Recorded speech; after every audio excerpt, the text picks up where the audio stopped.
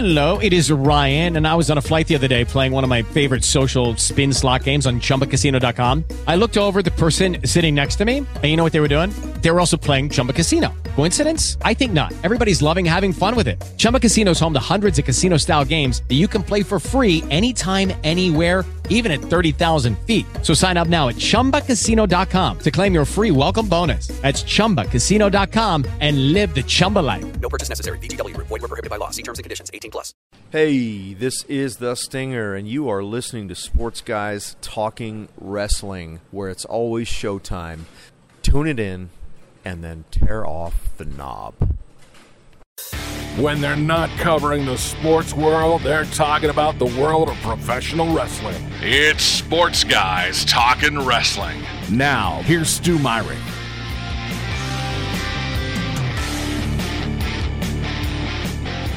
It is Sports Guys Talking Wrestling on the road.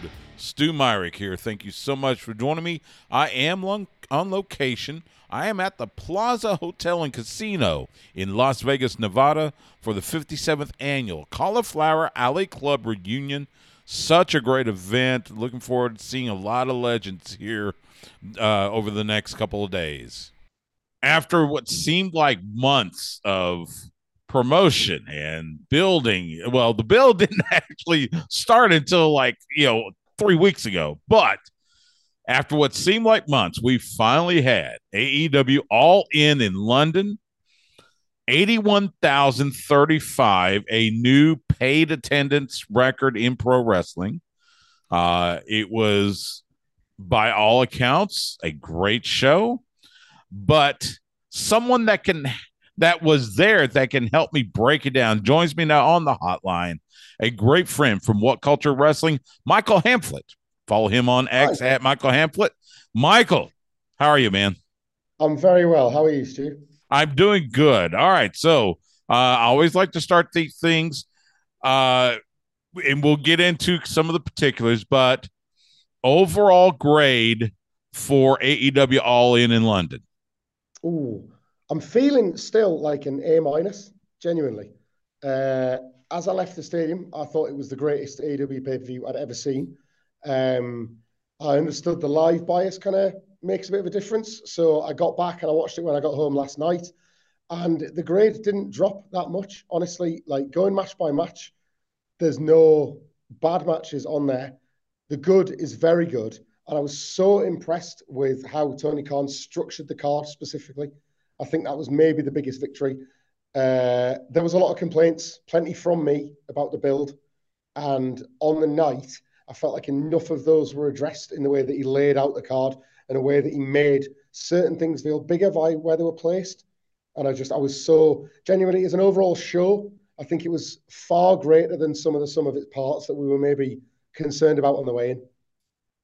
Yeah, I kind of felt the same way. It was definitely a home run for AEW's first appearance in Europe, much less a major pay-per-view.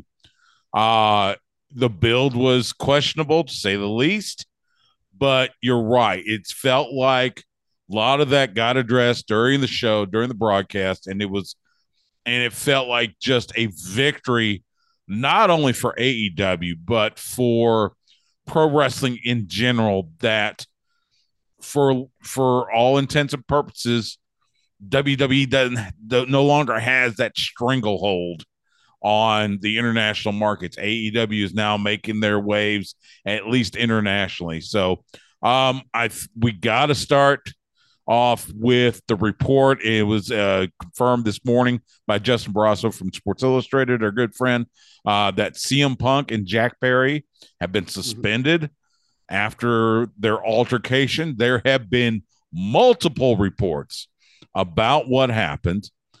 We know that Jack Perry, during his 0 hour match with Hook, they were fighting on the limo that Jack Perry came in on.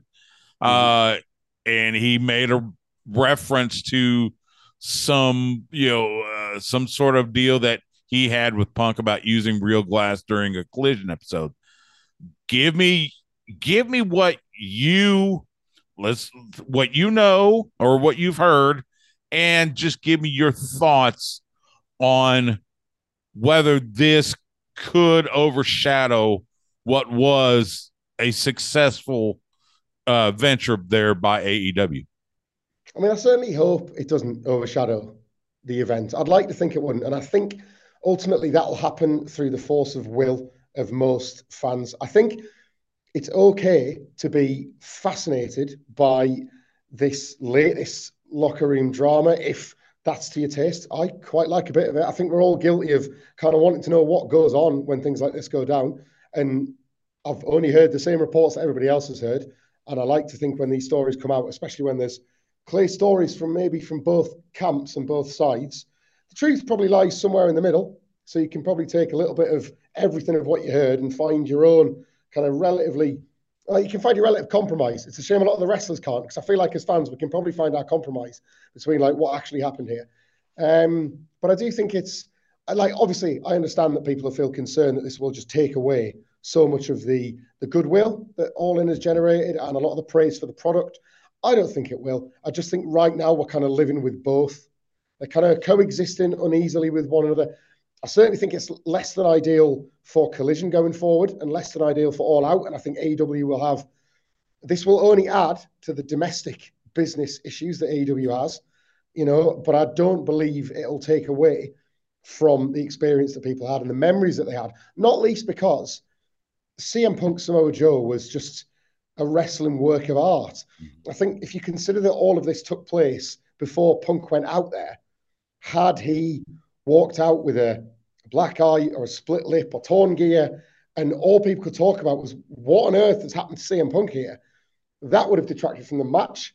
But when the match left such an indelible memory with people, I think, like I say, I think both things can be true. I think you can love what you saw on Sunday night and equally be left with quite an invested level of the ongoings between Jack Perry and CM Punk. I think it's very sad it's happened.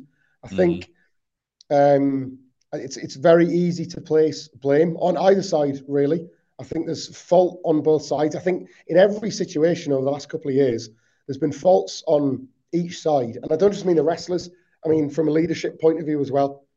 I think ultimately, particularly after last year's big blow up with Brawl Out, that was probably an opportunity to just pull the tablecloth away and accept that whatever systems were in place to try and keep everybody happy hadn't worked. And it was time to have difficult conversations and maybe set in place new structures and ways in which to deal with these things. And obviously, this is complete speculation, but it doesn't feel like that can have possibly have happened if we are now a year on and back here. I'm a huge CM Punk fan. I believe that wrestling is better with him. I believe that products and matches are better with him in it. But equally, I can acknowledge that there is blame on both sides here and a number of issues that were, from the outside at least, never truly addressed.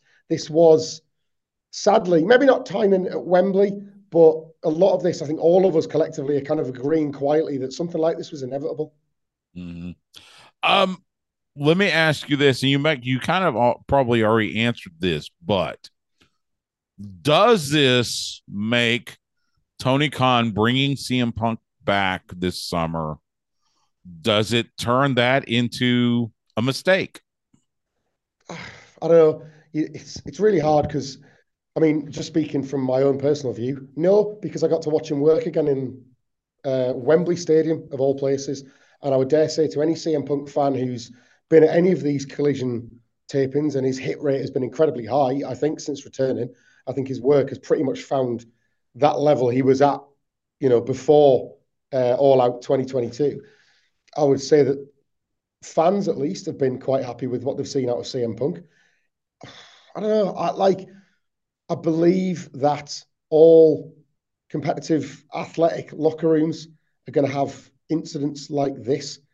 What troubles me about what we've had here and what we've had the last year, and then I guess in contrast to some of the other fights, if you use kind of Eddie Kingston and Sammy Guevara as an example, or the story that came out about Thunder Rosa being kind of gracious enough to want to make amends with the locker room.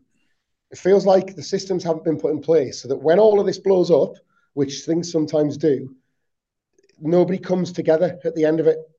People are blown apart by fights and by grudges and by things that are said on camera. CM Punk did not instigate the fight on Sunday, but it can be argued that he instigated the belief that you can make comments on camera because he's done that about Hangman Page, just as Hangman Page had done about him. It's kind of like the lack of an obvious rule for talent means that this was kind of bound to happen. And after the fact, it doesn't feel like people are coming together. It doesn't feel like, obviously, there must have been some conversation where Punk's side and the Elite side have had to at least compromise so they can all coexist on the same roster. But this doesn't feel anything like Guevara and Kingston or Thunder Rosa or similar situations we've heard like that. It doesn't feel like that whatever's happened has brought them together. And I wouldn't pin that all on CM Punk. I do pin that on Tony Khan. I do pin it on it being like an organizational matter. I feel like it's easy for us to say in our jobs that if we fought with our co-workers, we would probably be fired, or we would probably suffer severe disciplinary measures, right? But one of the reasons why we don't, other than being civil and not brought from 0 to 100 due to adrenaline rushes from the crazy job we have because we're wrestlers, is that our bosses and our management structures and the places we work kind of ensure that we don't do those things. And this is not the first fight, is it? And it just sort of feels like like I say, it just felt destined to happen. And I hope that CM Punk doesn't leave AEW. I hope he doesn't leave wrestling. I have my suspicions that Tony Khan does too. I don't think Tony Khan wants CM Punk to go anywhere. And I almost think it's too easy especially for those people that don't like CM Punk, it's too easy to say, look, he is our common denominator. It's time for him to go. I personally don't know if Tony Khan would share that sentiment. I think he sees a value in an emotional level, and he obviously sees a value at a financial level that maybe supersedes that. We'll see, Yeah, we will see. The story's not going to go away, is it? Yeah, you're right. And you're right. And I think you're right in the fact that Tony Khan does see value in CM Punk. I think, he wouldn't have brought him back in the first place if he didn't see the value. Tony Khan is, he said it during the post-social media scrum. He's accustomed to some of this stuff, being, part of the ownership with the Jacksonville Jaguars, the NFL, owner for Fulham FC. They're in Premier League. So he knows locker room dynamics, on all levels. So I don't want to see CM Punk leave. I think that you're right. He does definitely add some entertainment value to AEW, to the product. I guess time will tell. We'll see what happens. And you're right. That match with Samoa Joe was a masterpiece. It was a fantastic match. Punk finally getting the victory over Joe. It was a good way to start it. And the stories that came out afterwards, I think our friend Nick Hausman from House of Wrestling reported that AEW didn't send a car to Heathrow for CM Punk, and he had to find his way to the hotel via the tube and had to get fans to help. It feels like there's enough blame to go around multiple parties, not only CM Punk, but Jack Perry and AEW. It feels like a kind of a little bit of a miss there. So let's hope that it's limited to just what happened in London. But the rest of the card was fantastic. You had I'll go to the women's title match. Saraya winning the women's world title there in London in front of her family, front of a home crowd, for lack of a better term. I think I was thinking that they were going to let Sheeta get her win. They talked a lot about how Sheeta had won the title in front of no fans back in the pandemic era. And it was going to be a way to kind of pay her back for, performing as the women's world champion during the pandemic by giving her a win in front of the biggest crowd that AEW's seen and, again, paid attention, biggest crowd in wrestling. Mm. But at the same time, I can see why they gave the title to Saraya. Talk for a moment about Saraya winning the world title in that four-way. I did sense that they were going to strap up Saraya, actually, just because I thought it was an opportunity to kind of, if this is going to be AEW's attempt at a WrestleMania adjacent show. Well, what am I saying? WrestleMania adjacent. We've got it now. It's bigger than any WrestleMania. Like this was. This looked, and it was so strange, wasn't it, to see a show that looked like WrestleMania being done by the self-identified challenger brand. It was so strange visually, I felt, and I just felt like they were looking for 2 or 3 big moments that could be there in the highlight packages, that could be held up years from now as part of this history-making night. And obviously Saraya being from the UK, and there being a lot of different things about her life, a lot of different, she's a controversial figure to say the least, but a lot of struggles that she's had that have been extremely unfair in her life. To see, at very least, her be able to hold that belt as a moment of vindication for them was quite emotional, truthfully. I think regardless of what you think about some of maybe the other aspects of like a family or a personal life, just for that, for the woman that had to retire, for the woman that had obviously had so much of her private life unfairly exposed and dragged out, I think that was an opportunity for AEW to do something just nice. And I think they did, and I think they can be commended for that. The match, oddly enough, Shida was sort of the 4th woman in her own title match on reflection. I think if you think about the layout of the match, they were big on, and I thought they did an incredible job with this, by the way, they were really big on coming up with the legitimate reasons for the outcasts to fall out. Every 3-way and 4-way that you've seen, it's like the heels only realize halfway through that they both can't win. So rather than it just being a fight over who wins the belt, coming up with the idea for Toni Storm to slug Saraya's mother, and that be what sets the wheels in motion for breaking the outcasts up, I thought was inspired. The idea that Toni Storm was ready to break Saraya's neck on that bottom turnbuckle until Ruby Soho tried to fix it, and then when she couldn't, her kind of throwing her hands up in the air, that was a very credible beginning of the end for the outcasts, I thought. So they hid a story within this match, which for AEW Women's Division, and I know this is quite a low bar to clear sometimes, but I was quite impressed that they hid a story there. And in the meantime, Britt Baker as the person, not so much to, obviously not to take the pin, but as the kind of the original big star of this division, like Shida, really, to get the flowers, to get the moment and the scale and the size of the event. It was important that she was there, but obviously on the night, she was, again, like kind of a bit part player to the other things going on. The stomp as Saraya held Toni Storm in the Scorpion Crosslock will be the spot I remember the most from the match. So Britt Baker certainly contributed to it in that respect. But yeah, this was kind of the outcast story, and obviously Saraya's big moment. Yeah, like I said, it was great on Saraya.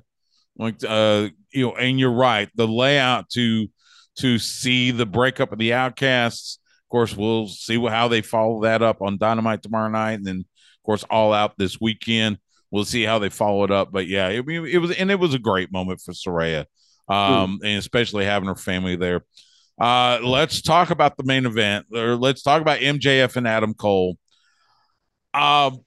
This has been probably just about the best story that AEW has told, possibly in their existence. This rivalry that turns into a friendship, that turns into a tag team. They start the show off with MJF and Adam Cole winning the Ring of Honor World Tag Team titles. Adam Cole becomes, I think I tweeted out, he is now the 8th Triple Crown winner in Ring of Honor history, with winning the tag titles. He won, of course, the only 3-time Ring of Honor World Champion, and he's also won the TV championship. So he is now a Triple Crown winner. And then the main event for the AEW World title, and it was the story of who's going to turn. And there were so many, instances where either man could have turned. And in the end, as corny as it sounds, friendship wins over. They do the hug, fade to black. And just talk about, I mean, and again, you were there in Wembley Stadium. Talk about the reaction of the fans and just talk about that story and how we could see it continue not only this week at All Out, but in weeks to come. I mean, I personally was absolutely thrilled to see the way this play out. And just from being in the venue, and I hope this came across on television. I watched it last night, and I think even though, like, obviously it never feels quite as loud, it was the one match when I was rewatching the show where the audio felt closest to what it was like being in the building, which was to say that it just felt like every minor move got a major reaction. So every time that there appeared to be that moment where things were finally breaking down, and it was Adam Cole who was appearing to reveal that it was him that was going to break up the team, or that it was him that had just been waiting to pick his moment to stab MJF in the back, and then he didn't. Every time it looked like it was going to happen, you felt the dread. It coursed through the building, and then every time he didn't, you felt a wave of relief, and then we went again. I honestly thought, and this might sound a bit hyperbolic or a bit of recency bias because we're only talking a couple of days removed from the event, but honestly, I think we were witnessing like the birth of like a new match genre masterpiece. Genuinely, like this had a little bit of the NXT Takeover epic, which a lot of people got quite sick of. You know, the melodrama and the sort of the stopping and the monologuing and things like that. This had a little bit of that. This had just enough pro wrestling violence to never betray that this was an actual wrestling match. You know, if you think of Adam Cole doing the suplex on the steel stairs, you know, just how physical it got in the closing stretch when both were desperately trying to win. It had comedy, frankly, comedy the likes of which I've never seen in a main event of this scale. You know, there's always a time and a place for comedy on the undercard, so it's said, you know, funny ain't money and all that sort of thing. It's always felt like comedy can only exist on a certain place on a wrestling show. And all of a sudden, you've got these two doing, for example, the chair toss as a bit of slapstick. Yeah. One of, honestly, my ultimate takeaway from the entire show, but one of my favorite moments ever attending a live show was Bryce Remsburg selling when he'd been hit with the Panama Sunrise and then recovering just enough to make a count of one, but then collapsing again. The audience, a ripple of laughter was as if a stand-up comedian had just told a joke because they saw Bryce's body flop. And as tense as you are for a one, and oh, he's coming a two, here might come a three, the tension is just lifted with laughter. Think about that in your regular life when there's a moment of tension and laughter just temporarily lifts the tension, how good that feels. And then you were transported back into the tension because Bryce is putting his arm up and he's about to count two. And there was so many moments like that where it pivoted between. Look, the word cinema is thrown around a lot in wrestling at the moment. And I think sometimes it's used as a bit of a joke. Sometimes I think people mean it seriously as in reference to the bloodline and things like that. This had action, comedy, drama, and ultimately it was a little bit of a love story. This was a cinematic match played out in front of a live audience. If this isn't becoming clear, I can't say enough good things about this. And I don't think as well, it's just as easy as saying great structure. I think it's in the hands of the people that have got to deliver it and have got to tell that story. And Adam Cole and MJF are just two of the best, the very best to do it. They've been two of the very best to tell this story since they came together. You had to believe that Adam Cole was the only guy nice enough in the locker room to just roll his eyes and accept MJF. You had to believe that Adam Cole was so nice that maybe he's nice enough to turn MJF nice. You had there are so few wrestlers that you could do this story with. And I think that's why so many people have gravitated towards it. And I think that's why the hug and no turn was greeted with such joy, because as a collective, I feel like we want more from this. Like, I was so pleased when they won the belts because in my gut, I thought they're not going to have them win the belts and then tear that up straight away. They might tease it, but they're not going to do it. And now I kind of welcome a 4, 5, 6 month title reign where Adam Cole waits in the wings until it's time for him to get another title shot. Can you imagine MJF is defending his title against the heel? I don't know, Ricky Stark, something. And like Adam Cole is just wishing him the best and he's just in his corner. And what he's really doing is waiting for his next opportunity, and he might be waiting to strike. But now we get that tension. They've somehow folded it all the way back in and you get to watch it roll out bit by bit by bit.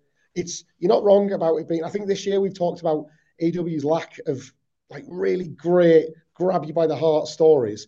So this feels like it's the best story of 2023. I think that's probably underselling it. I think it does go into that AEW like Punk, MJF, Page, Omega. It goes right into that top tier, and I think the match on Sunday kind of cemented it there for me. Like a wonderful, wonderful piece of work. I agree with you totally. Got to take a quick time out. After the break, more All In recap, plus a look at All Out coming up this weekend with Michael Hamflett from WhatCulture Wrestling. You're listening to Sports Guys Talking Wrestling. With the Lucky Land Slots, you can get lucky just about anywhere.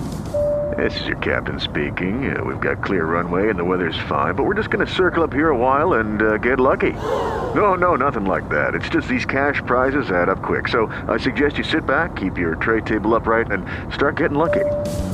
Play for free at LuckyLandSlots.com. Are you feeling lucky? No purchase necessary. Void where prohibited by law. 18+ terms and conditions apply. See website for details. Hello, it is Ryan, and we could all use an extra bright spot in our day, couldn't we? Just to make up for things like sitting in traffic, doing the dishes, counting your steps, all the mundane stuff. That is why I'm such a big fan of Chumba Casino. Chumba Casino has all your favorite social casino-style games that you can play for free anytime, anywhere with daily bonuses. That should brighten your day a little.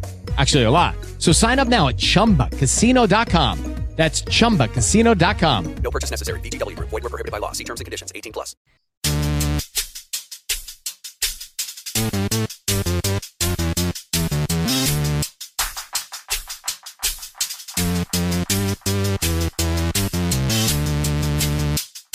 Ladies and gentlemen, just in case you're deaf, dumb, blind, stupid, or let's just assume poor, this is MJF, and you're listening to the Sports Guys Talking Wrestling.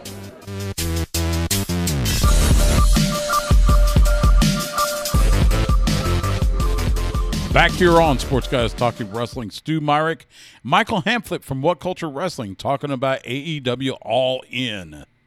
Would it be fair to say that the main event match with MJF and Adam Cole, that broke most every wrestling trope we've seen in the past? Would it be safe to say that?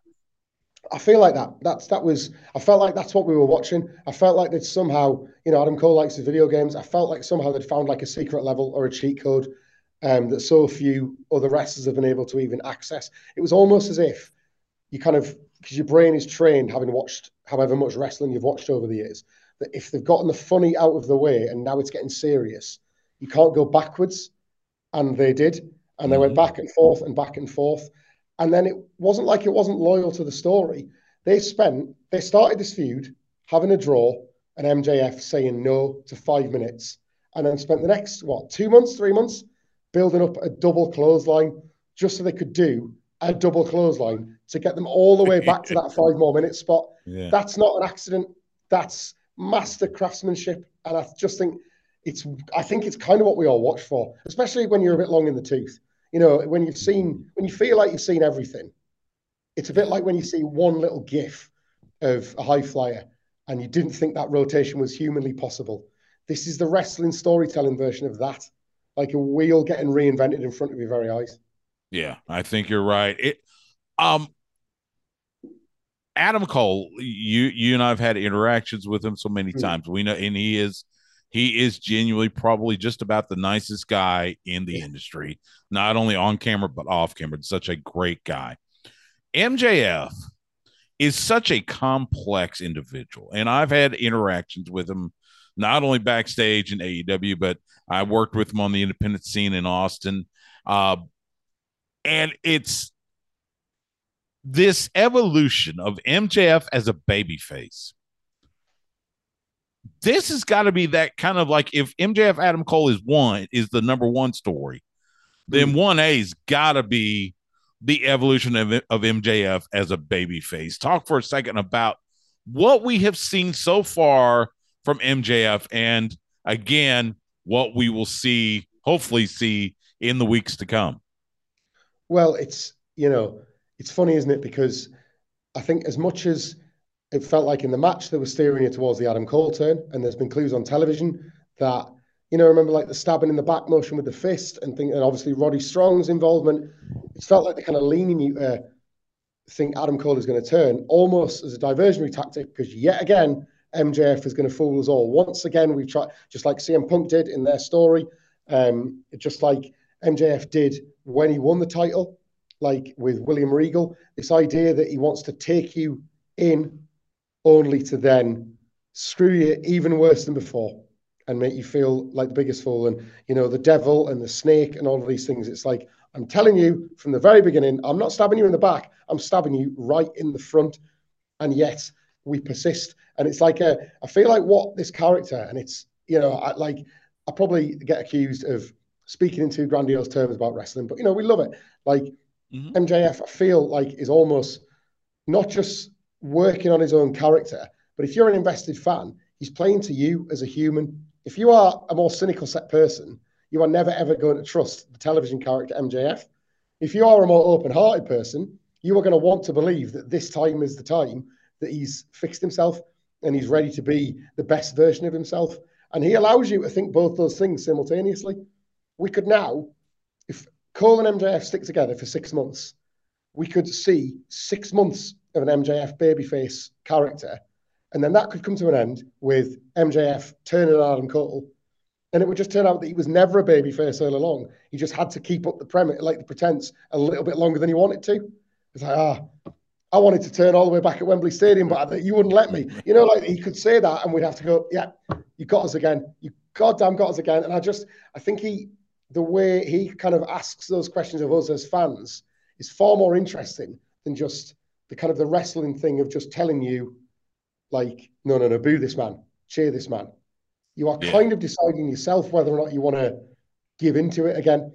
And ultimately, that's going to make how he reflects on other wrestlers better. It's going to make all of his matches more, like, sort of uniquely tense, because you're going to want to see him. If he's fighting a heel, you're going to want to see him wrestle as the earnest babyface. But if he's wrestling as a babyface and then he cheats a little bit, do you want to chastise him or do you want to ruffle his hair and be like, now, come on, Max? It's such an interesting proposition that we're going to get. And again, just to go back to the result on Sunday, I think a lot of the joy wasn't just because people love watching these two hug it out. I think a lot of the joy is because people want to watch a lot more of these two. Yeah, I think you're right. I've said so many times before, look, MJF behind the scenes is a wonderful individual. As I said, I've had interactions with him for several years, and he is, it adds so many layers to the storytelling now with MJF trying to be, he says it. He's still a scumbag, but he is now our scumbag. So It's going to be fun to watch this. Let's talk for a second. Some of the other matches. The 6-man tag with the Golden Elite and Bullet Club Gold and Takeshita. It ends with Takeshita stealing the pin on Kenny Omega. That's going to lead to Omega versus Takeshita at All Out. This rivalry is, this is definitely one of those rooted in a lot of just, Omega wanting to get back at Don Callis. Give me your thoughts on Golden Elite versus Bullet Club Gold and Takeshita. I think it was. Well, it was. I was going to say it was fine. It was better than fine, but I think ultimately it was the only match it could have been, which is to say, like, there was a lot of debate and discourse about Kenny Omega especially, but also Hangman Page and certain others that perhaps should have been in not just a singles match, but in a match that had a story befitting of their, like, AEW legacy. It was almost asked of the audience to shoulder several years of really, like, New Japan character-based stuff rather than anything we've seen in AEW. It was, and I just think that ultimately hampered how high the ceiling for the match could be. The match was entertaining, this was part of the problem when the conversation was coming up. I think a lot of people misunderstood the complaints, especially from British fans that have waited. Like, I last saw Kenny Omega in the UK the last time he wrestled, and that was in the UK, and that was in 2017. So it's been 6 years since Kenny Omega wrestled in this country. And I think a lot of the frustration coming from the 81,000 people that were attending were that there was maybe a good faith purchase of a ticket made that reasonably expected a Kenny Omega singles match or a Kenny Omega big story or things like that. And we didn't really get it, and the match wasn't bad. But what else do you expect from the 6 out there? The 6 out there are not going to go out there and tank the show. They're just not. But I think it did reveal that the premise for the match was a little thin, and that this was a match to build a match, wasn't it? This was, as you say, this was a match for the benefit of All Out rather than for the stage of All In. And I can't help thinking that's a little bit of a shame, because the work was great. Jay White was a joy, as he always is, playing the particular kind of conniving heel. Like, all the talk is around Kenny Omega, but I think you could have the exact same argument about Hangman Page. Did he really feel like he was given the opportunity to shine on this AEW's biggest ever stage? I would say no. He was just a babyface that got to have a nice match. The best thing about this match was that it was on second. Like, I dare say, after some of the more evocative or heftier performances, this might have been the one that people somehow, considering it had Page and Omega in, this might have been the one that people might have had to choose to go to the toilet or go get a drink or go get a snack, because the card had some pretty weighty material on, and this wasn't really that. Yeah, I think you're right. The Stadium Stampede match, I think I was a little surprised that the good guys won. Eddie Kingston, Best Friends, Orange Cassidy, and Penta. I thought that BCC and Santana Ortiz would have taken the victory, and then it would have led to more of the split off. Eddie versus Claudio. Orange defends against somebody, and that was still I think that was as violent as you could see in a stadium full, 81,000 full. It was still entertaining. It did feel a little like maybe there was something missing. Give me your thoughts on Stadium Stampede. It was a lot of fun. I think, truthfully, I don't think this was in the plans. I think initially, I feel like, we heard a bit of scuttlebutt about what maybe some original matches might have been, or what maybe might have been in Tony Khan's plan had it not been for injuries, or like the Bucks re-signing seemed to change that tag match, and lots of little things like that.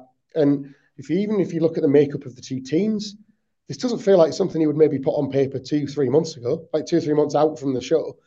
And not least because, and I was very fortunate to be there, in May in Vegas, we had Anarchy in the Arena. And back then you were told by Tony Khan in the scrum that Anarchy in the Arena feels like it might become a staple of Double or Nothing. It might become something that is a feature of the Las Vegas show. And then we basically have a expanded version of that. That's ultimately what this was an expanded Anarchy in the Arena, because you can use so much more space in the building. What I will say for it, which this is going to sound like a negative, but I promise it's a positive.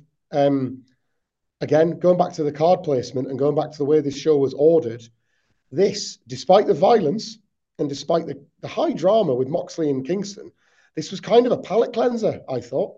We'd had the real intensity of the Bucks and FTR, and that was almost like, right, like this was the midpoint of the show. We've done Punk, we've done the Elite, we've done all the names that you maybe would have once associated with the top of the card.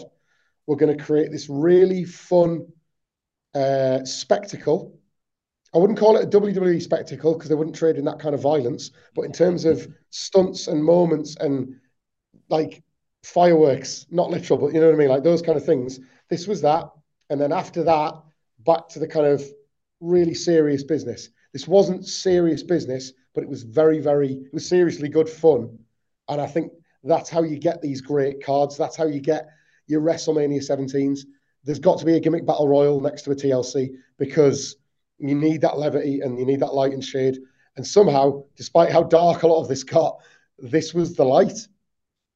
Yeah, I think you're right. FTR successfully defend the tag titles against Young Bucks.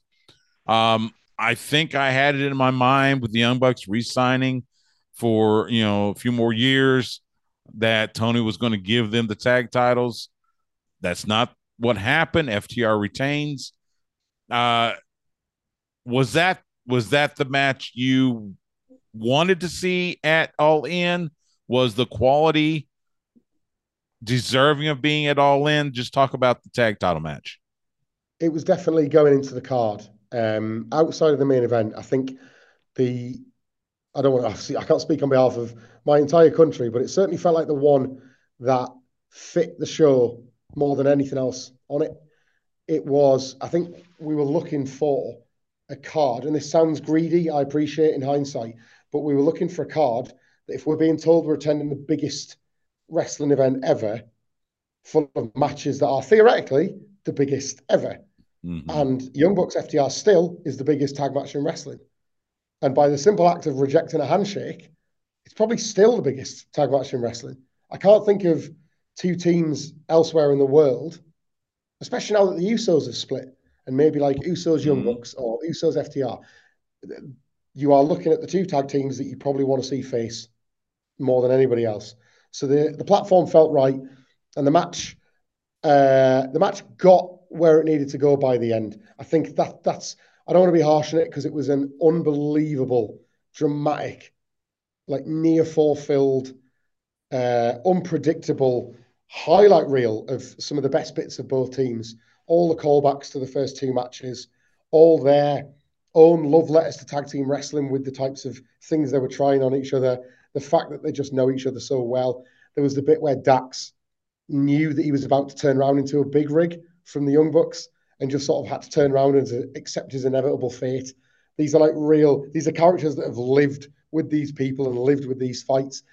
And I think that came across really well. But by the end, it's funny, it didn't, oddly, as you were racing towards the finish, it kind of didn't feel like this was going to be the end of the story. So when the Young Bucks rejected the handshake, I personally was thinking, well, this is 2-1, but it's not the rubber. I guess we go again. If it was me and Tony Khan was faced with a bit of a selection crisis ahead of All Out, I would be tempted to rush this back onto All Out. Yeah, Make them go again. I know it sounds like a panic booking, but I think this might be a night for some panic booking, something big, something just that people wouldn't expect. You take these incredible toys you've got and you smush some of them together. And I think a rematch so soon would shock everybody to such an extent that you get to see probably they're geniuses out there. You'd probably get an entirely different match than the one we got last week. Yeah, I think you're right. And I think it's very possible. I mean, we'll find out more about All Out probably tomorrow night on Dynamite. Before we get to All Out, the coffin match, Sting we say it every special, but 64 years old. He has had a run, that is almost unrivaled in pro wrestling. Mm-hmm. And he is still out there taking these bumps, the dive onto the table and everything. Of course, Darby Allin Sting getting the win. But, I mean, for Sting to have that kind of match in front of that crowd, easily the biggest crowd he has performed in front of. And we're talking a career that spans, I think we're going on 40 years. Yeah. For him to have that moment in front of that crowd, just talk for a moment about having the icon Sting there at Wembley. Oh, amazing. I was very, very lucky to see Sting working a TNA house show when TNA used to do their tours here in the UK. And it was magic because it was Sting. But you thought you were kind of getting his last days, and the matches were popcorn stuff. It was all the high spots and go home, and there was nothing wrong with that because it was Sting. You're in the presence of an icon. And then we find ourselves, 10, 13 years later, and he's working substantially more involved matches, substantially more dangerous matches than he was 13 years prior. Look, I think the match, you just really, eloquently described it. It kind of like the match spoke for itself in terms of what everybody did. But I was thinking about this the next day. And, on Saturday, as we all kind of as a community were trying to come to terms with Terry Funk and Bray Wyatt passing 24 hours between, and this coffin match. There was like a little whisper of, do you think we should maybe just drop that element of it? Is that a bit close to the bone as an audience? Not that it was in bad taste, just that it was like, is that a thing now to maybe just quietly shove off to one side while we all mourn, while we all sort of grieve in our own ways for these two like lost legendary figures, different kind of legends, but legends all the same, And then this match somehow, and I don't think this was necessarily the intent, this could just be my sort of read on it. This felt like somehow a coffin match became like a comedic stipulation rather than a serious one. And the match kind of felt like a love letter to both. Bray Wyatt was never supposed to be the next Undertaker. He was supposed to be the first Bray Wyatt, and his character like manipulated how you could use the sci-fi elements. It didn't have to just be one way, and you got that here in the coffin match. It didn't just have to be a roller guy into the coffin. You can get that thing in the ring. You can throw somebody into it. You can do whatever. You can make it fun. You can make it comedic. You can make it silly. You can have a bat be the thing that stops the lid going shut. You can just do daft stuff with it. And then Terry Funk, who, had this career where everybody that he ever worked with spoke of him like they couldn't speak any higher of him. Yeah. And you hear the stories of companies that were just privileged to have him doing whatever he could for all of the younger wrestlers, like going out there and risking his body, but loving it and doing it for everybody else beyond himself. It was nice to go out there, I'm sure, and be Terry Funk one more night, but he was there to try and help everybody he shared a locker room with. And you watch Sting at his age and Christian Cage, a veteran, going out there and doing what they did for Swerve and for Darby on this night, on this stage. Sting has never worked in a crowd that big, as you say, but Sting has seen and done it all. Christian Cage has worked WrestleManias. He's done WWE's biggest nights. He must have loved this, but will also be thinking, this reminds me of this one. This reminds me of this one. Swerve and Darby got that night with these two legends. And it had me thinking about like the one match that people thought, is this in bad taste? Turned out to be this wonderful, loving tribute to the legacies of these two men. And I don't think it was by design, but it was certainly something that I think was a very, very happy after effect. Yeah, I think you're right. It was definitely a love letter, and it was a great tribute to both Terry Funk and Bray Wyatt.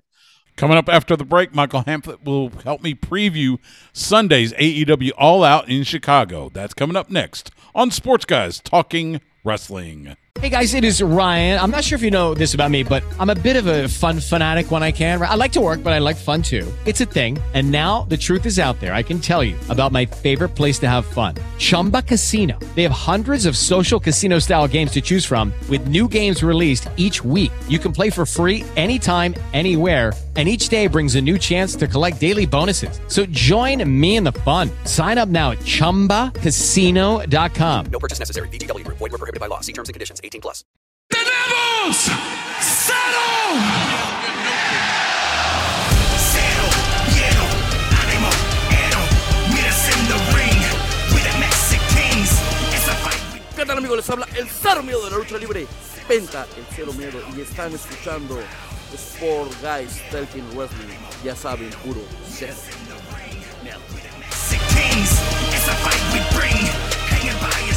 Back on Sports Guys Talking Wrestling, Stu Myrick and WhatCulture Wrestling's Michael Hamflett. Let's get to All Out, which is this coming Sunday, 8 p.m. Eastern, 7 p.m. Central, on Bleacher Report in the United States, Fight TV, PPV.com, and all the other platforms internationally. You'll be at the United Center in Chicago. As of right now, 5 matches. And again, we're doing this on Tuesday, so we will hear more matches, I'm sure, tomorrow night on Dynamite and possibly on Rampage and Collision. But as of now, 5 matches. We mentioned Kenny Omega facing Takeshita, Powerhouse Hobbs will face Miro. That's just going to be big, meaty men slapping man meat. We know that one. That's going to be good. The interesting one, so tomorrow night on Dynamite, and Tony Khan booked this during the media scrum for All In, Orange Cassidy is going to face Penta El Zero Miedo for the AEW International title tomorrow night on Dynamite. The winner of that match will then defend the international title against Jon Moxley at All Out. Are we going to see the international title finally come off of Orange Cassidy? I'm going to safely bet Orange Cassidy wins tomorrow night on Dynamite. Does Jon Moxley finally end this historic reign of Orange Cassidy with that international title? I think so. I mean, it's an enormous win for Orange Cassidy if he doesn't. So after the year that Orange Cassidy has had, as this incredible reign, this incredible run, such a diverse selection of matches, a win over Moxley would kind of feel like more than just like an attaboy from Tony Khan. It would feel like you are hitting a level with that international title where the only place for you to go is title for title against MJF or something like that. Like there aren't many more barriers for you to cross as champion. So it does feel like that's where Moxley will do it. And I think maybe there's something to maybe Moxley embracing his crueler side to get it done, because Orange Cassidy's become such a people's champion as the international champion. You root for him in these TV title defenses like few other champions in wrestling. And I think Moxley as a heel, as good as he is, isn't necessarily always quite as spiteful and nasty. It's going to feel quite cruel when he beats Orange Cassidy. And I have my suspicion that they might be going towards Jon Moxley and Eddie Kingston at Grand Slam. So you put a belt in that. And if you remember back for All Out 2020, when Kingston and Moxley were fighting for the world title, and Jon Moxley dared to mention Eddie Kingston's mother's name and say, "Oh, you're not going to take a belt home to Ruthie." And Eddie Kingston got right up in his face. "Don't you ever say that. I'll take a belt home to her one day." The idea that you could do it at Jon Moxley's expense with the international title, I appreciate it only makes Moxley a transitional champion, but that's got to be a better story than Kingston beating Orange Cassidy for it. Yeah, I agree. And I think that'd be a good setup. I think that'd be fantastic. We are going to see what in most respects are considered the two TV titles. Chris Statlander will defend the TBS championship against Ruby Soho. Luchasaurus defending the TNT title against Darby Allin. I feel like of those two matches, Darby Allin has the better chance of winning the title. I don't see taking the title off Chris Statlander just yet. Give me your thoughts. Who loses the title this Sunday at All Out? Neither, I don't think. Okay. I think they're still having a lot of fun with Christian being the guy that holds the belt, even if Luchasaurus is champion. And I don't think they want to give up that bit just yet. Darby Allin can very convincingly eat a defeat and recover just fine, not least from a guy of Luchasaurus' size and stature. Christian Cage will want to exact some revenge for the coffin match. So I could well see Darby Allin suffering as a result of that. And I just think that Christian bit, there's more to do with Christian as the guy that is holding on to the belt, even though he's not champion. And likewise, actually, Statlander, I expect this match to be good, Statlander Soho. But again, I think it could exist as the further backdrop of the demise of the Outcasts. If after Dynamite, there's only two of them, because it didn't look like Tony Storm was going to be sticking around much longer, we could then see Saraya fail to help Ruby. You could picture the two of them making their big plans for when they're both world champions, and then Saraya screws the interference up, and Statlander prevails, and then Ruby Soho blames Saraya, and that's it. They're done. That sort of feels like what we were pointed towards, at least, All Out. And Statlander as well is somebody else. The reign's been good, but it only really feels like it's still getting started. The division I wish the division was booked with a bit more dynamism, and you felt like that these champions especially were in stories, but at the moment she's just kind of the working title holder. She has a challenger, she beats the challenger, she moves on. And until we get into the guts of an actual storyline, I'd rather they keep the belt on her. Yeah, I think you're right. Before I let you go, I wanna get your thoughts. I had the show last week on the day that Terry Funk passed away. Talked a lot about Terry Funk. He You mentioned about bringing guys up. He legitimized ECW. He put ECW on the map. And then 24 hours later, Bray Wyatt passing away at the age of 36, Wyndham Rotunda. Talk first, just reflect on Bray Wyatt, what he meant to the wrestling landscape, to WWE, and what do you think his legacy is going forward? I think so. Like a cheap plug, but myself and my colleague Michael Sidgwick put out a Bray Wyatt retrospective shortly after he passed, and we wanted to do that because we'd, been on podcasts for years, admitting that we weren't particular fans of not so much Bray's work, but I guess like the WWE presentation of the Bray Wyatt character. Truthfully, and I know that like this sometimes feels like cold at the expense of the wrestlers, they never got the best of the Bray Wyatt character. Kind of in any incarnation, you would always get glimpses of just how great this could be. And I just don't think creatively they were ever set up to exploit that. They were, as a system, whether it was Vince McMahon, whether it was too many cooks in the kitchen, whatever it was, that idea, well, the multiple different ideas, because we saw so many, if you think about a relatively short tenure and how many different iterations of the Bray Wyatt character we got, you never saw one reach the potential you knew it could reach. All that said, he himself generated and fostered a love with his fans like almost nobody I can ever remember. My colleague, Michael Sidgwick, said it on that podcast, said it's quite ironic that one of his first breakthrough moments was as a cult leader, because it very much felt like that's what his fans were. They were devotees to Bray Wyatt till the end. It did not matter that WWE might have taken a left turn with The Fiend so soon after they launched it, or it didn't matter that so many of the cinematic matches like betrayed so much of what the Bray Wyatt character was, or at least what he was trying to put across. The fans just loved him all the same.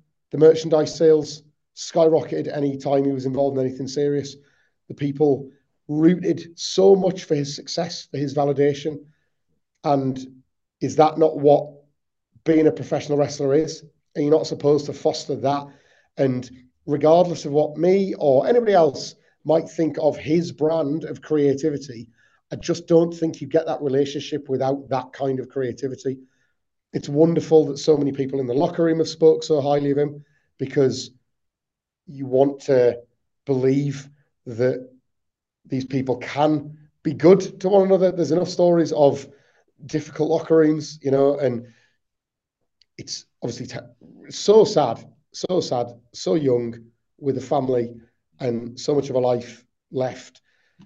And yet I think like the legacy for how ultimately cut short it was will be that, like I say, his creativity, and the bond that existed between him and his fans was because of him. That doesn't, like, those fans aren't just looking for any old wrestler.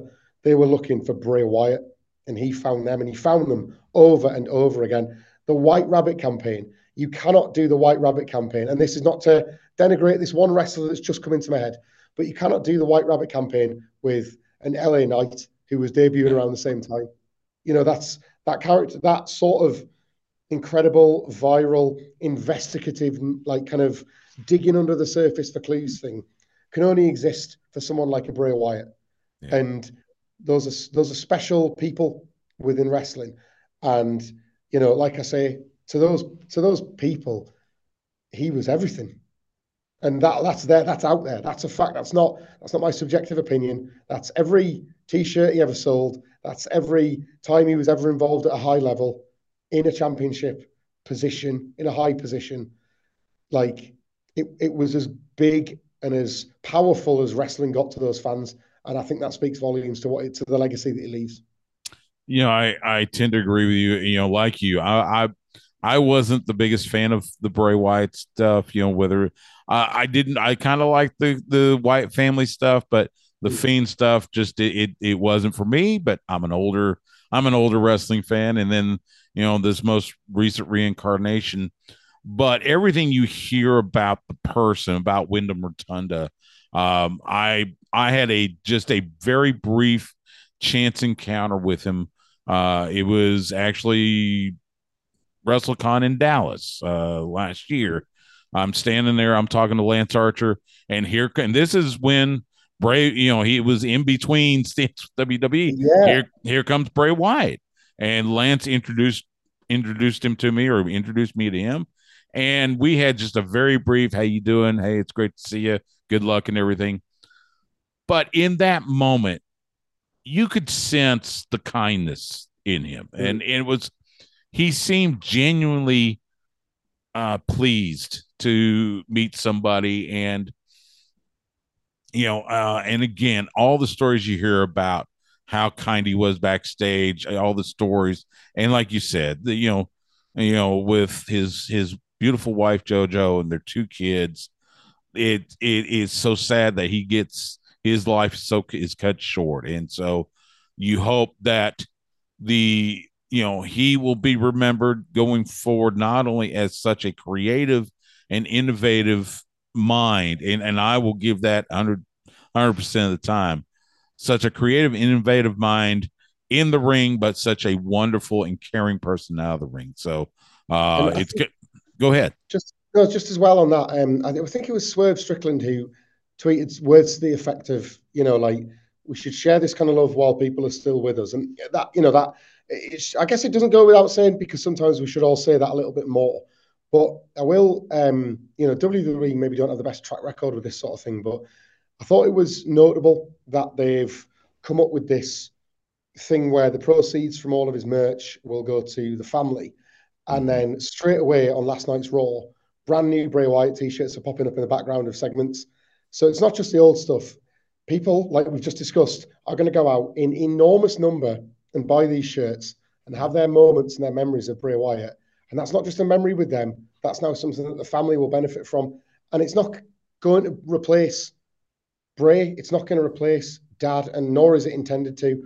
But that is, at this point, just about the realest connection that people can make with that family, to let them know what he meant to them, and for them to feel that, and not just through the financial benefit that it will give them, but probably through the scale of the financial benefit. They will be shocked at the checks that start coming through, because what those zeros reflect is the love, isn't it? It's the desire of people to let them know just how much he meant to them, even through something as small as the purchase of a t-shirt.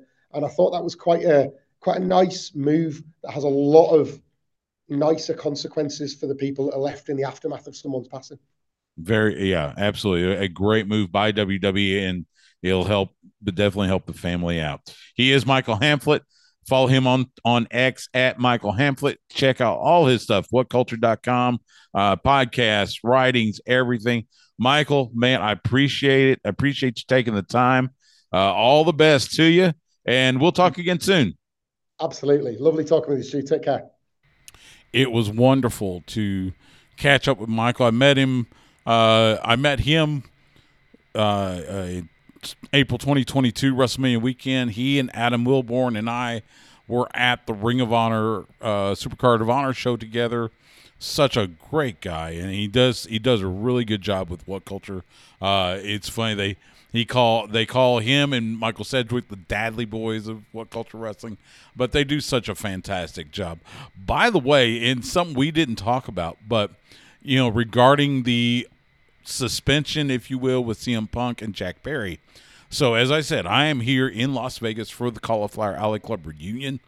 CM Punk is scheduled to be here tomorrow night to receive the Iron Mike Mazurki Award from the Cauliflower Alley Club. Now, I will tell you, based on past experience, I doubt anybody will get within 100 feet of him. Not to mention, I got a feeling if he is still coming, it's going to be he comes in tomorrow, probably in the afternoon, does the banquet, does a speech, and then he's going to get out. So I don't think there's going to be a lot of chance for media or anybody to get with him. I am going to be at the award ceremony tomorrow night here in Las Vegas.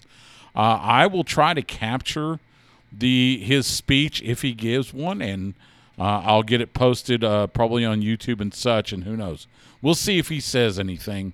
But CM Punk is an old school minded individual, so I got a feeling he's probably going to stick to just getting the award, thanking everybody for the award, honoring the legends of wrestling and such. So, but we'll see. I mean, I guess anything can happen. So, nevertheless, huge thanks to Michael Hamflett from WhatCulture Wrestling for joining me to recap AEW All In and preview AEW All Out. Going to take a quick time out. When I come back, I'll let you know what's happening in independent wrestling around the state of Texas. Plus, there's another pay-per-view or premium live event, as they like to call them. WWE Payback is this weekend. I'll give you the rundown for that one, plus a couple other nuggets. That's coming up next on Sports Guys Talking Wrestling. Hey guys, it is Ryan. I'm not sure if you know this about me, but I'm a bit of a fun fanatic when I can. I like to work, but I like fun too. It's a thing. And now the truth is out there. I can tell you about my favorite place to have fun. Chumba Casino. They have hundreds of social casino style games to choose from with new games released each week. You can play for free anytime, anywhere. And each day brings a new chance to collect daily bonuses. So join me in the fun. Sign up now at ChumbaCasino.com. No purchase necessary. VGW Group. Void where prohibited by law. See terms and conditions. 18+. This is my brutality! This is WWE superstar Rhea Ripley, and you're listening to Sports Guys Talking Wrestling. I eat, sleep, bleed. The demons in your dreams. I eat, sleep, bleed. Back here on Sports Guys Talking Wrestling, Stu Myrick here. Again, huge thanks to Michael Hamflett from WhatCulture Wrestling for giving me the time to do the previews and everything from all AEW. As I mentioned, I've got a few independent wrestling cards to tell you about across the state of Texas. We start with Fearless Pro Wrestling, presenting live pro wrestling Friday night at the Houston Premier Arena, bell time, 8 p.m. Central. Aaron Mercer will be there, Izzy James, Missy Marks, and more. That's Fearless Pro Wrestling, Friday night in Houston. Metroplex Wrestling presents Fight the System, Saturday at the MPX Event Center in Belford. Cole Carter will be there, Aaron Eagle, Slim 7, Dalen Cavens, and more. That's Metroplex Wrestling, Saturday night in Bedford. And SOAR Championship Wrestling presents Tag Team Turmoil, Saturday at the Dallas Elks Lodge, bell time, 7 p.m. Central. Dante Smiley, Johnny Casanova, Kaden Koyama, and more. That's SOAR Championship Wrestling this Saturday night in Big D. And that's a look at independent wrestling around the area, wherever you may be. Go out and support independent wrestling. So as I mentioned, not only is AEW All Out this weekend, we also have WWE Payback. It is this Saturday, 8 p.m. Eastern, 7 p.m. Central. You get it on Peacock. It will come to us from the PPG Paint Arena in Pittsburgh, PA. This feels like a card that they kind of woke up and all of a sudden figured out, oh, we got a PLE this weekend. We got to book this. So as of right now, and again, recording this on Tuesday here in Las Vegas, they have 6 matches on the card. It's the card looks like this right now. You got LA Knight and The Miz. This has been a rivalry going over the last few weeks. The Miz feels like LA Knight is a copycat of him, or and is trying to steal off the Attitude Era.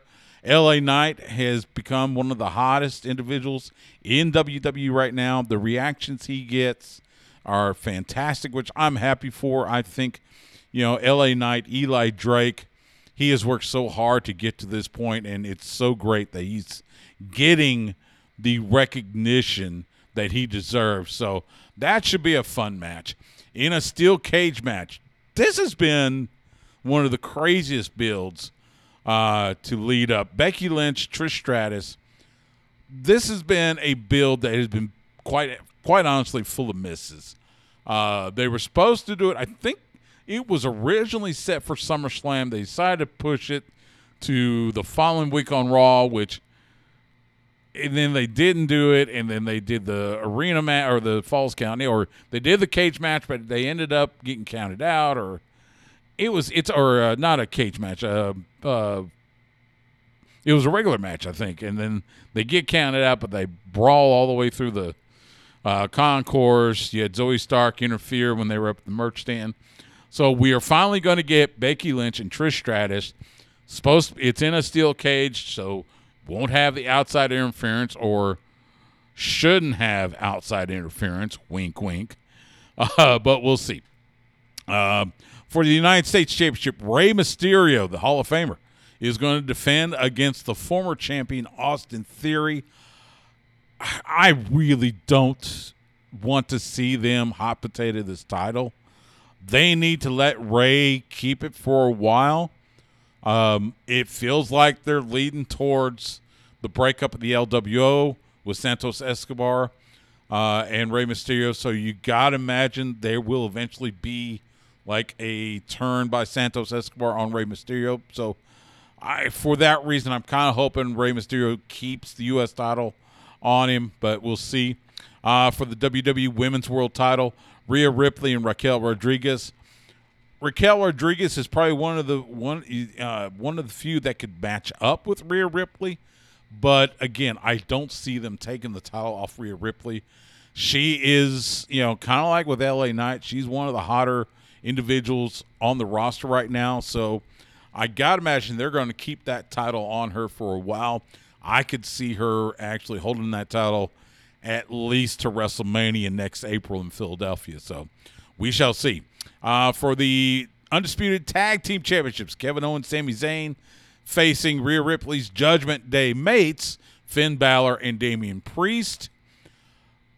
They just did a non-title match where Kevin and Sami won, and I don't see Finn and Damian taking the belts off of them this time either. Not to mention they still got to feed that dissension between Finn and Damian. Damian Priest still has the Money in the Bank briefcase, so he automatically has a shot at a title, whether it's the world title or the universal title, whatever you want to call it. So I got to believe that dissension is still going to be fostered. So, and then Seth Rollins defending the World Heavyweight Championship against Shinsuke Nakamura. They played more into Shinsuke knowing about Seth Rollins' back, and they did play some highlights on Raw where, the punishment that he is taking specifically on his back. So I don't see Nakamura taking the title. I think they're going to keep it on Seth for a while. But this will be a fun little rivalry between him and Nakamura, and we'll see. Again, and that's the card. Like I said, 6 matches right now. I suspect we will get at least 1 or 2 more, probably Friday night on SmackDown on Fox. By the way, John Cena is coming back. He'll be on SmackDown this Friday night. So who knows? Maybe he gets booked on Payback. But anyway, that's WWE Payback this Saturday night, 8 p.m. Eastern, 7 p.m. Central. Get it on Peacock from the PPG Paints Arena in Pittsburgh.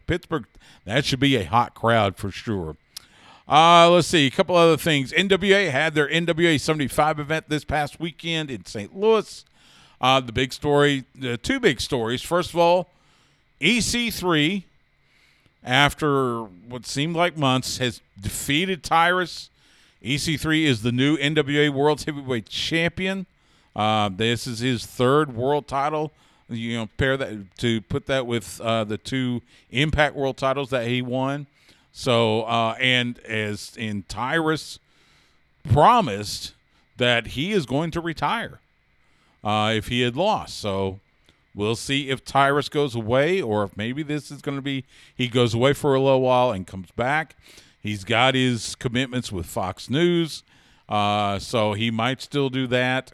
We'll see if he steps back in the ring. The other thing, the other big story, Camille, 813 days as the NWA Women's World Champion. That reign came to an end Sunday night. Kenzie Page defeating Camille, ending that reign, a historic reign, one of the longest reigns as Women's World Champion. I think it fell just short of Jazz.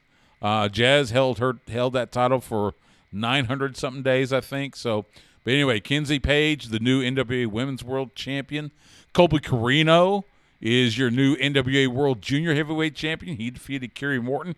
Kerry Morton proclaimed on X afterwards he is now a heavyweight. So who knows? He may be trying to line himself up to go up against EC3.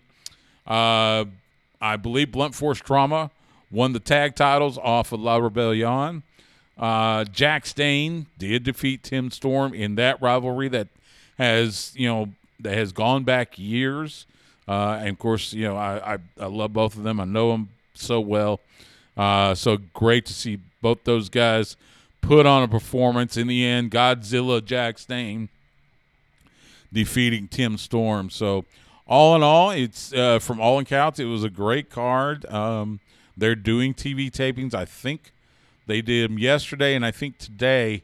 I don't think it's in St. Louis, though. I think they went back to Nashville for those TV tapings. But so be on the lookout for those on YouTube. Impact had their Emergence special in Toronto. I think one of the big stories was Jordan Grace. After taking some time off, looks like she is coming back to Impact Wrestling. And I think they've got her slated for their next big event, Victory Road. So be on the lookout for that. Otherwise, I think the champions pretty much stayed the same, except for I do know the Rascals did win the Impact World Tag Team titles off of Subculture. So congratulations to Trey Miguel and Zachary Wentz. So happy for those guys. I always had a great time during the days at Wrestle Circus, hanging out with the Rascals when it was Trey Miguel, Zachary Wentz, and Desmond Xavier. Of course, now Wes Lee in NXT. Always a great time anytime I was around those guys, and love them to death. So congratulations to Trey Miguel and Zachary Wentz, your new Impact Wrestling World Tag Team Champions. So. As I mentioned, I am here in Las Vegas at the Cauliflower Alley Club reunion. There's going to be some, they've got the hospitality room, as they call it, where you can do meet and greets and such. I was down there earlier, saw Haku there. I saw Ron Simmons with JBL and James Beard. They were down there earlier. It was great to see him. I saw Jimmy Hart, the Mouth of the South. It was great to see him. Of course, B. Brian Blair, the president of the Cauliflower Alley Club. I'm hoping to get a interview with him tomorrow, and if I do, that'll be part of the show next week. And I'm hoping I'll try to get interviews with Ron Simmons and Mickey James, who are both supposed to get awards tomorrow night here at the Cauliflower Alley Club. But yeah, it's great to be here in Las Vegas, hanging out with Nigel Rabbit and Brittany Hoatland and the original player Lance Romance. Slim Seven's here, the former Rose Wrestling Academy champion. He's out here with us. We've been tooling around Las Vegas. I had a sip of what was called the Gummy Bear Martini. This thing was gigantic.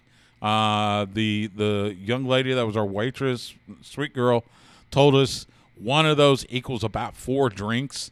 So obviously it wasn't just for me. We all took sips, and it had gummy bears and it smoked and everything. It was really cool. So I'm looking forward. We are at the Plaza Hotel and Casino in Las Vegas. It's on Main Street, and I am literally right across the street from the Fremont Street Experience. So I'm looking forward to checking that out. Hopefully tonight after the Nick Bockwinkel blowout, and I want to catch all the lights and everything. So it's going to be a lot of fun.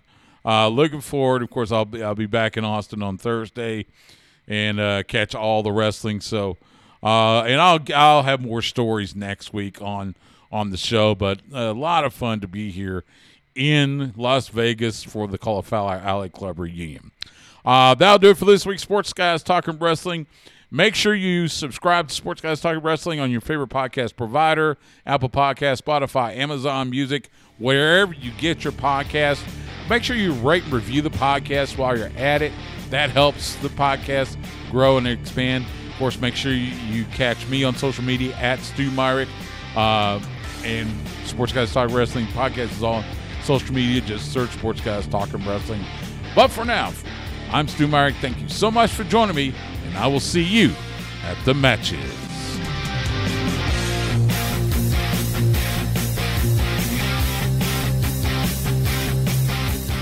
Goodbye and good night.